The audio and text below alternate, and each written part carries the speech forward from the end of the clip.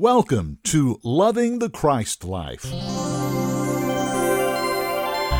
I'm Brad Wilson. Welcome to another podcast of Loving the Christ Life.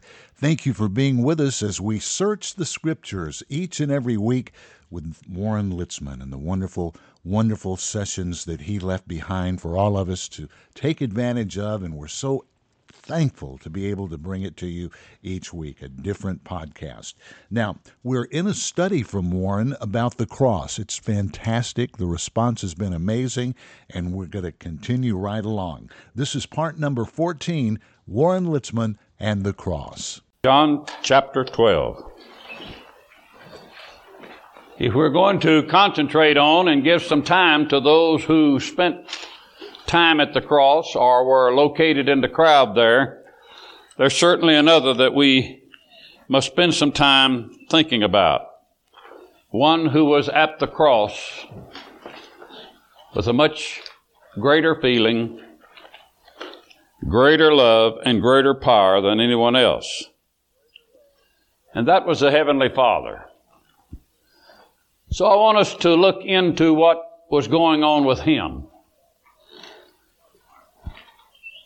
while the acts and the scene at Golgotha was taking place. Great interest from God the Father. The interest was greater than I could ever describe or explain. I could never bring together enough Scripture by my greatest of speculation to tell you how deeply involved the Heavenly Father was at the scene of Calvary. I have great problems with people who don't understand who God is.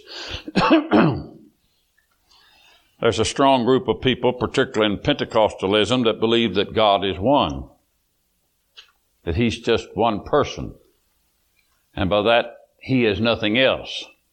So in the end, they make Jesus the Father because they have no way of explaining God otherwise. The Trinity has always been a problem to some people.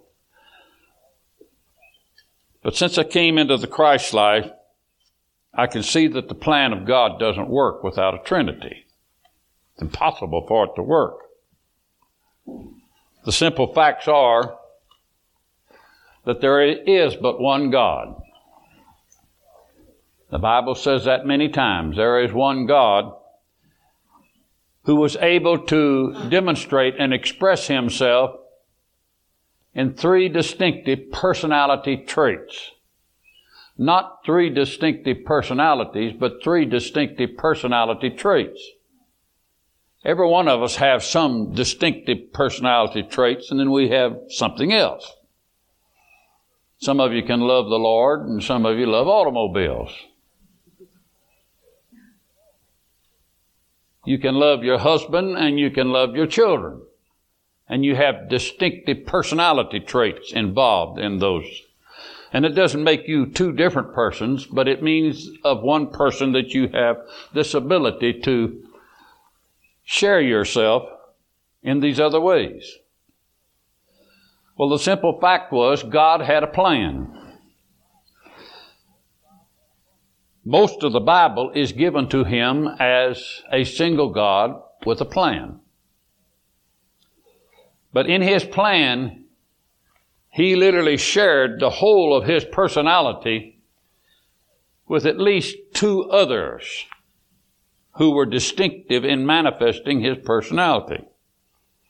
So when we speak of the Trinity, we speak of God the Father. That's one distinctive personality of God. We speak of God the Son. That's another distinctive personality of God. And we speak of God the Holy Spirit. And the only time God ever became flesh was in the Son. God in the flesh. But you have to understand Him not as three persons, but as three distinctive personalities that are manifested. One, through a distinctive earthly person. Holy Spirit has never been manifested as a person. God the Father has never been manifested as a human type person. But they are very distinctive in the plan of God. The plan of God was like this. He drew up a plan. He knew exactly what he was going to do. The plan, however, centered around the fact that he was willing to pay the price to make his plan work. The price was paid through that distinctive person of Jesus, that part of him that was the Son. And then the Holy Spirit was important to the plan, because if God was to put another life in an existing creature, it would not fit any knowledge that was ever known. It would be beyond human understanding. He would not create a new human, but he would take an old life out of the existing human and put a new life in. And that would be so far beyond people's comprehension. As you know, you can sit in a church 50 years and never have that explained to you, even though they're good Christians. They don't understand God's plan. So there was a part of God that we call the Holy Spirit that was to explain this. And Jesus was very definite in this in his ministry, in his last message, in fact. Clearly written in John 14, 15, and 16 chapters, that the Holy Spirit would come with the one purpose of defining, explaining, and revealing Christ as life to human beings. See, that was necessary. So there was a thing in God that wanted us to be in his family, and he would make us sons and daughters by the one Son. But there was another thing in God that would make him want to explain all that. And so there was a distinctive ministry of the Holy Spirit, which is God, the Holy Spirit, that would be the one who would reveal and explain that.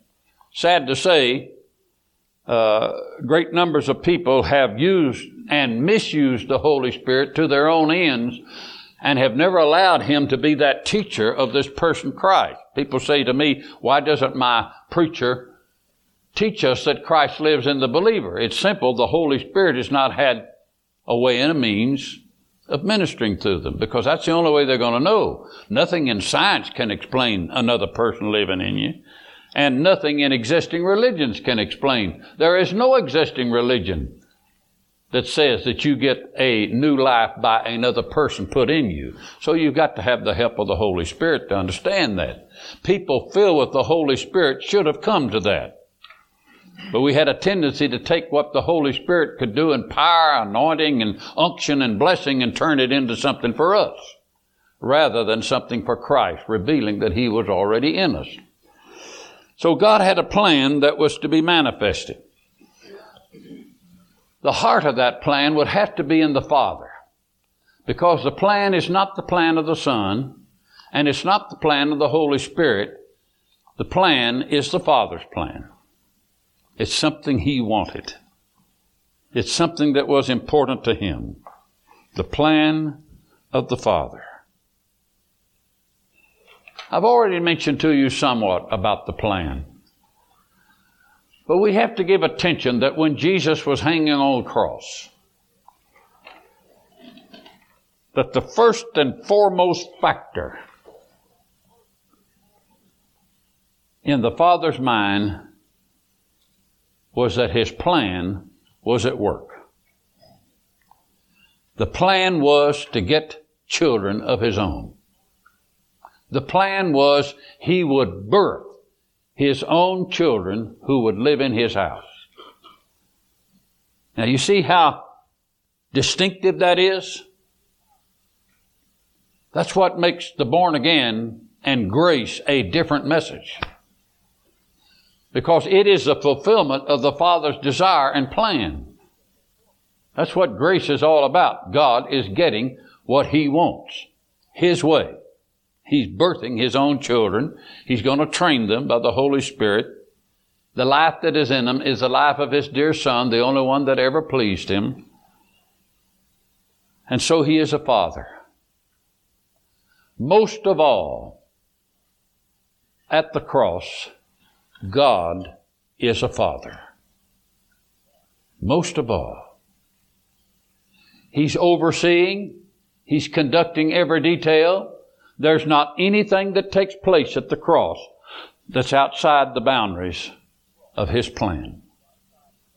Evil men are not doing one thing that is contrary to what needs to be done. We have the politicians like Pilate, Caiaphas, and Annas. But they don't do one thing that's outside the boundaries of the plan. Because you see, He doesn't turn that moment over to human beings. While human beings are instruments that are used, He doesn't turn that moment over to them. Just like God uses the devil today. He uses Satan. Satan is a convenient tool in the Father's hands. But He doesn't turn the thing over to him. He uses him. And so He used people at the cross. There wasn't one thing that happened to Jesus that didn't fit the plan. Somehow in God's thinking, as a father, everything was necessary that took place. I've recorded to you the horribleness of it. The blood, the hurt, the pain. But nothing took place that didn't fit the plan. So while all this was going on at Calvary, God was in control. Every bit of it. There couldn't be a slip-up. There couldn't be a failure. There couldn't be a point that didn't fit the plan. It had to all fit. If it was going to cost the price of His only Son, His most priceless possession, then there couldn't be a failure anywhere. It had to work clockwise.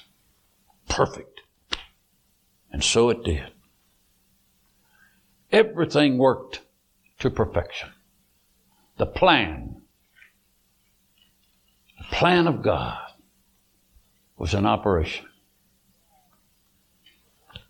Have you ever noticed how when human beings get hold of parts of the Bible, they ignore what God is doing and make what they see and what they feel to be so important until they never come under the inspiration of what God is doing? It changed my life one day when these thoughts came to me, that I was so interested in winning souls and changing lives and getting people into Christ. When the Holy Spirit said to me so sweetly, "It's not your plan, it's His. You may fail, but He won't. He may use you, He may not, but He's got a plan, and it's working." Oftentimes, whenever we want to do something in religion, we put heavy pressure on people that we'll miserably fail God if we don't get this done. I can remember times when I was pastoring and I was building buildings, I'd say to the people, "Folks, this building is our testimony and we're going to fail God if we don't do this right." See, what I didn't know was that in God's plan, there is no failure. How can I say that? It's simple. It cost Him His most priceless possession for the plan to be in operation. Do you think He would allow His Son to be killed and then turn around and have an inept plan?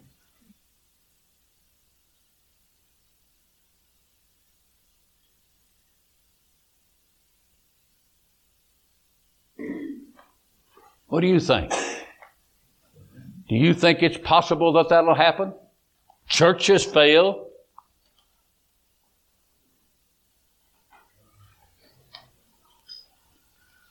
Men fail.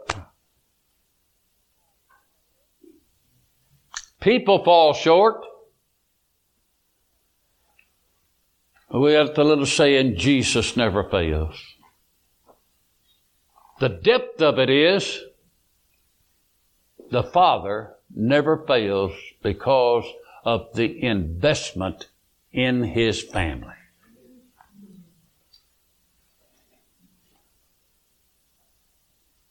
Now, that's not to mean that we sit by and do nothing that's going to all work out. What it means is, if God can't use you, if you don't fall into place, if you don't understand what He's doing, He'll have somebody else. And if your attitude is, well, if He wants somebody else, let Him have him. I'm tired. A chastening will come because He's Father. And He'll chasten all His children whom He loves. I have people come to me every once in a while and say, well, God loves me. He's not going to chasten me. I take them right to the scripture where it says the ones He loves, the ones He's going to chasten.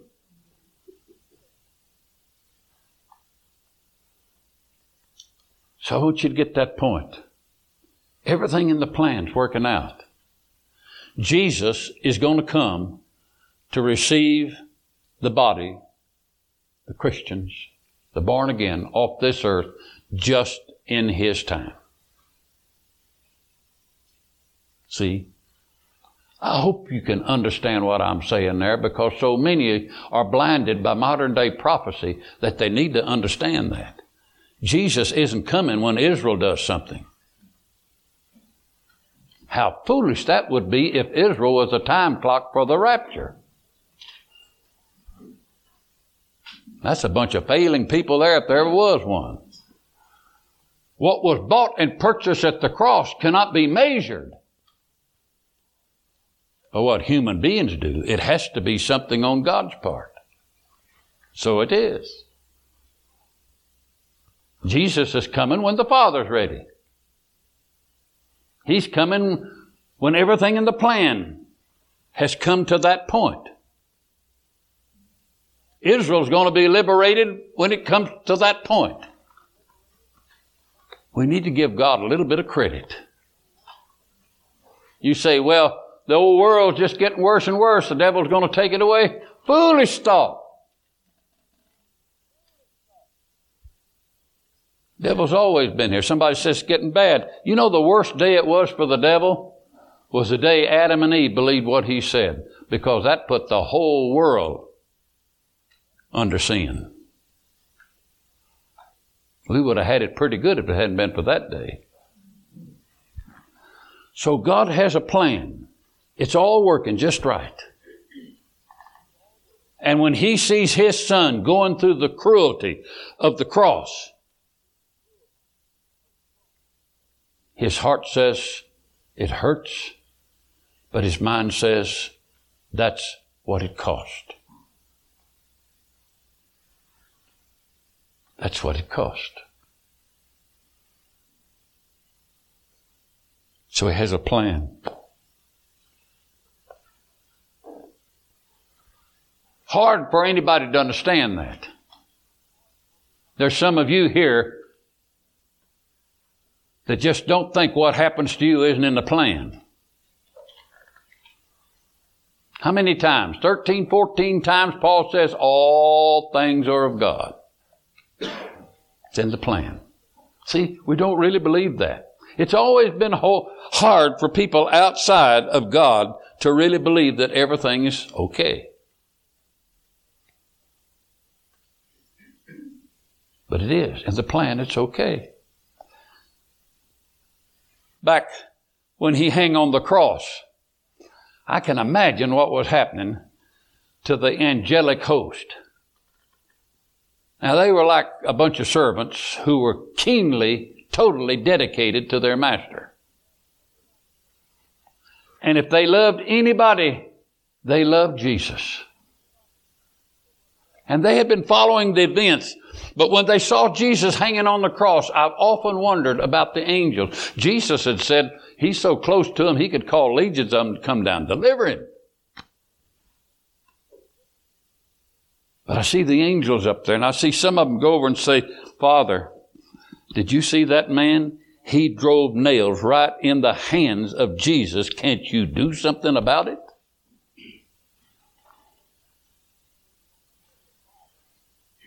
Or maybe one of them said, Father, look at the awful thing they did in mocking and making fun of him. Put a crown on his head of thorns. Don't you think we ought to do something about that? See, they were like we are. Things go bad. Things don't look right. And the first thing we want is for our Father to intervene and do something. I was listening to a Jewish radio program not long ago, and he went off the air saying, pray for Israel that God will do something for Israel. I thought if there's anything in this book that says what God's going to do for Israel, it's there. You don't have to worry about it. But you see, when we see trouble and trial, we think God has to do something about it right then and there. Now in the kingdom, when they wanted something done, they stomped their foot and shook their fist at God the Father and said, you said it, you better take care of it. As if God would violate His own plan. As if He'd go back on His own words. He's Father. He's got it in His hands. He's got it in control. And so the angels were ready to do a battle. Boy, they thought if all those squirmish disciples are going to be out on the hillside hanging themselves, cursing, and scared to death, He's got no close followers because there isn't anybody there He helped. There's not anybody going to help Him. Father, how about letting us go down there and do something? Straighten out that mess. You see, angels don't have that feeling. They don't know the joy of a redeemed life. They don't know the thrill of being saved. They never will. They're created beings. They'll never have the joy of Christ living in a created being such as us. So they have no feeling for that.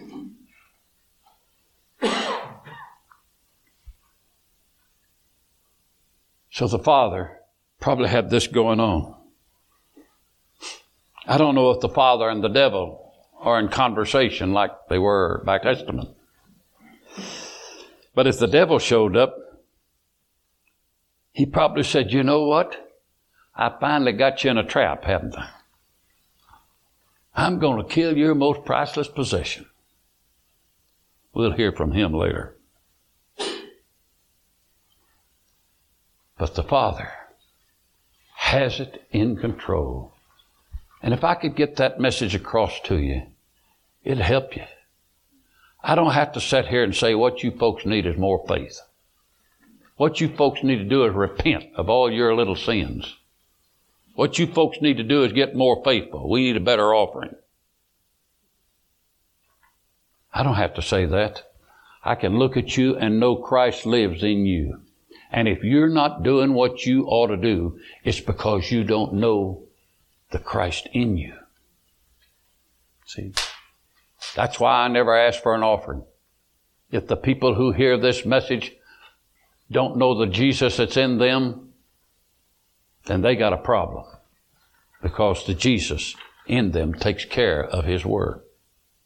Takes care of His message. So the Father watches this scene from heaven. He watches what's going on. To the world, it went wrong. I read a book not long ago from a man who was trying to prove the validity of Jesus dying on the cross. And when I got through, I came up with this idea. Men still don't think God knew what was going on at Calvary.